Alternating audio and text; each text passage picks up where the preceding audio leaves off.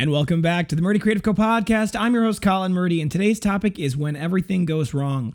But first, I want to say thank you to everyone who has supported the company so far. If you haven't got a chance, go check us out on the web at murdycreative.co. That's M-U-R-D-Y creative.co.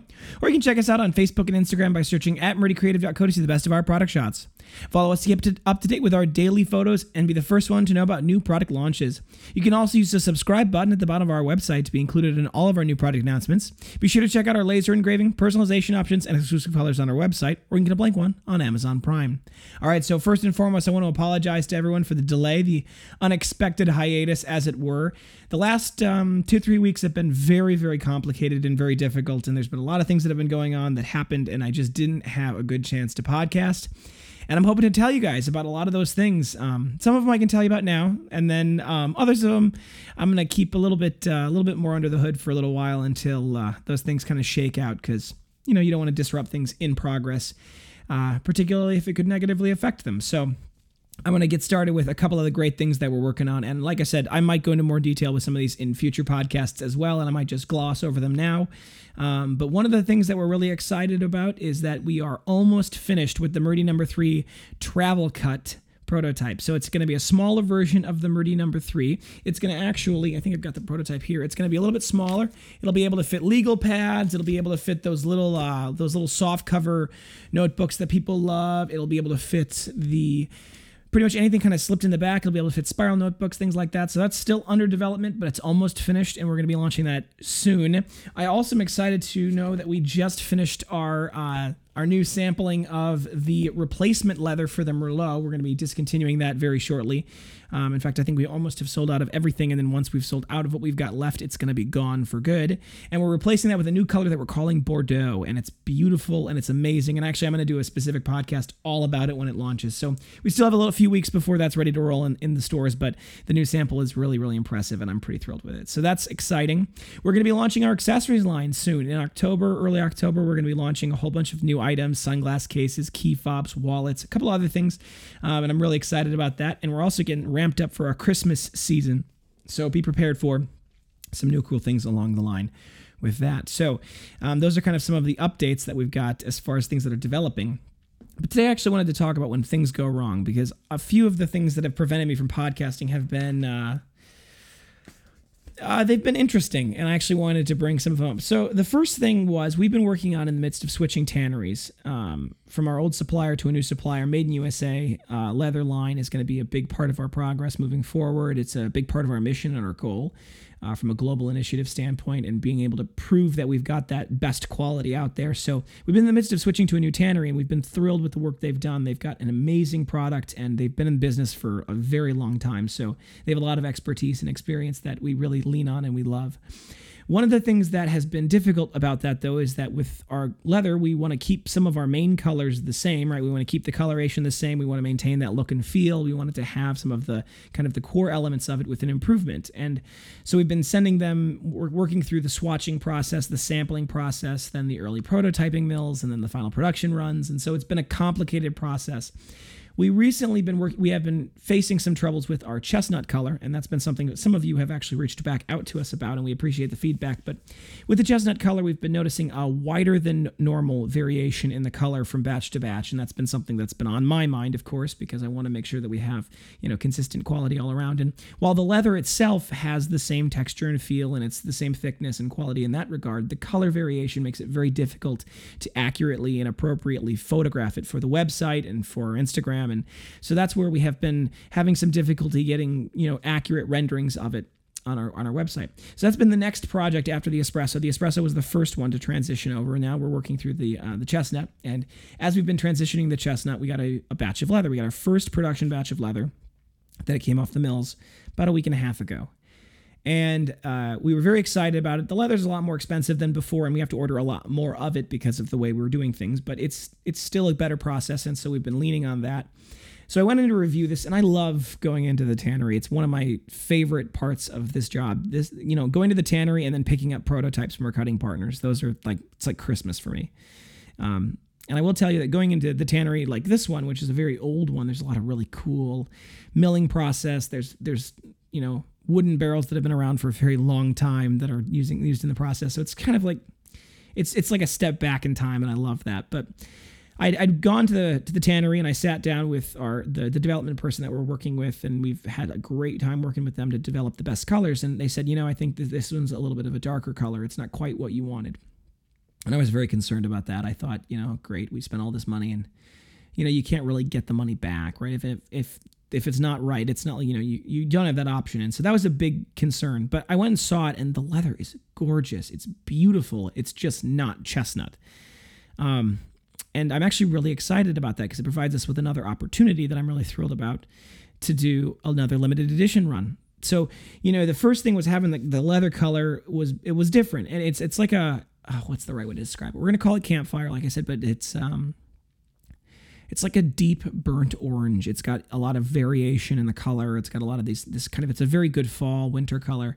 It's very beautiful, and I love it. The quality of the leather is spectacular. It's just not the right color for our website. So that's something that, it's like taking a bad situation, like having all of this leather of the wrong kind, and turning it into a good situation, which is the limited edition launch. And we did a limited edition last year at about the same time for almost the exact same reason. The previous tannery that we'd been using, they were unable to supply the color for 2 months. And so we launched Lava, and it was a great time. And I think a lot of people really liked Lava. And so we're going to launch another limited edition color here. So stay tuned for that. But that's the first thing you have to be paying attention to, is you have to be able to say, okay, how can I take something that is bad and pivot? How can I use it and take the advantages that come along with it and turn it into an opportunity? Then within a day or two after that, we'd had the software we use to power our lasers. We had trouble with it. Now, we've been using older computers to run our lasers, partially because when we got our original lasers, they required older machines to run on. But when we'd been using the software, and we've used the software like 8-9 months now, and we've really liked it. It's not perfect. There are definitely things about it that are a little quirky, but we've been able to make it work really well for us, and it's been able to really build an amazing quality design part of our network, right? The custom engravings that we do are really, really high quality, and so, the software is part of that. And so I was called upstairs, and, the production lead calls me up and goes, Colin, I think we have a problem. And it's like, I love hearing that because it's always something. And I went upstairs, and she goes, the lasers are going haywire. And you don't want to hear that. That's not a great thing to hear, because when lasers go haywire, it could be something as simple as the water's not flowing in the reservoir. We've had that problem plenty of times. It could be as bad as the water's flowing in the wrong place and is short-circuiting that. We've had that before. Or it could be something as like the laser's on fire, which is a much worse problem. But normally we've got fire protocols and safety procedures and fire extinguishers and all that good stuff.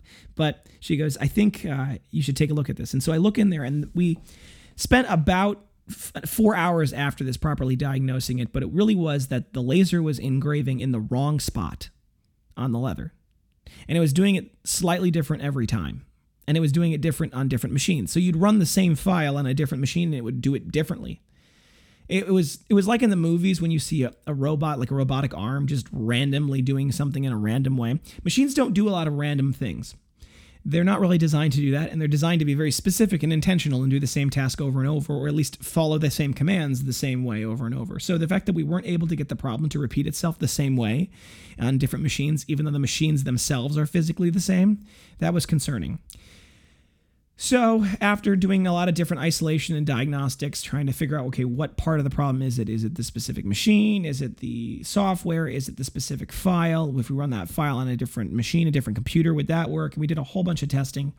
And we weren't really ever able to truly analyze the problem in a final format. We never finally got a good, solid answer. But what I said is, okay, well, we'll do a hard reset of the software and see what we can figure out. So I had to uninstall the software, and I went to reinstall it. And I thought, well, let's update it to the most recent version of the software, because that could be it.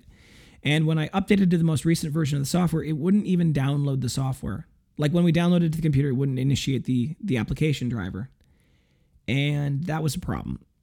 And we tried a lot of different things. I tried our backup machine, same problem. So I contacted the software customer support team, and they said, oh yeah, we haven't supported anything since before Windows 7 ever. And so I think, well, you did, because we used it for like 8 months on a computer that wasn't Windows 7. So that was a big issue. And I ended up having to buy a brand new computer that runs Windows 10 now. and make that work. And the good news is, though, is we're using now updated software that'll have more security features, and it'll be able to use the latest updates. And the software that drives our laser engravers, they have constant updates. So being able to keep it to the latest version will be good. And it's frankly something we needed to do anyway, right? If not now, it would have happened during the Christmas season. And, making sure everything runs really smoothly now before the Christmas season hits in its full force is going to be very important to us. Finally, there was this other problem that we had. So when we first launched the number 3, we wanted to be able to do pressing on it. And for us, that was going to be an important part of finishing the product. So when you fold leather as thick as the stuff we use for the number 3s, it has a trouble where it doesn't want to stay folded unless it's like creased technically with a cutting tool, where you actually take and you cut a piece of the leather out and that allows it to crease. But I didn't want to do that because it weakens the leather. So the only other alternative is to use a lot of force to be able to crease the edge, like manually. And so I'd contacted a machinist that we work with before and we have a good relationship with. And I said, look, we got to make a press. We got to make a press that can fit the thing on it and have it be, something people can manually operate. So it's got to be able to generate a lot of force without, with a little person. And we worked through all the details. He said, I think we can get it done next weekend. So a week goes by. I follow up. I haven't heard anything from him. I follow up and say, hey, is the press done? And he goes, no, it'll be done next weekend. We did this 4 or 5 weekends in a row. It just kept happening where he just like, next weekend, next weekend, next weekend. I'm like, this has got to stop. And I'm thinking to myself, it's a good thing we didn't wait to launch the number 3s until after we got the press. And instead, what we did is we launched the number 3s and we pressed them the old way we used to, which is in a big stack with weights and like a crank down press. So we've done that for up until this point. But the problem is that you still have to have the number 3s stay in the press overnight. So it slowed down the process. But now the good news is that we're actually being able to get the manual press. The manual press showed up 3 days before our first festival. For those of you who follow us on Snapchat, you got little updates of that, and that was a disaster that deserves its own podcast. But we ended up getting it 3 days before the festival, and I was panicking. I spoke to the guy that runs the machine shop with the machinist, and I said, we got to get this thing done, because we had specifically ordered a steel rule die to cut out samples out of the excess leather that we had lying around. And we wanted to give those away at the festival as a bit of a, it's like a business card, right? Here you can take it. It's got our information on it, and it's a sample of our leather. So I'm like, we need this. And we expected it to get it that weekend. He said it'd be done that weekend, of course. Then he said it would be on Tuesday, of course. On Tuesday, I get a phone call. It's going to be done Wednesday. Wednesday, I get a phone call. It's going to be done Thursday. Finally, Thursday, it gets dropped off. This is 2 days before the festival. It's like Thursday night. So all Friday morning, we're frantically trying to press out these shapes and get them all ready on laser engraved for the festival that was happening Saturday. And the good news is we actually did get a pretty decent amount of them made. But it was one of those things where it was difficult to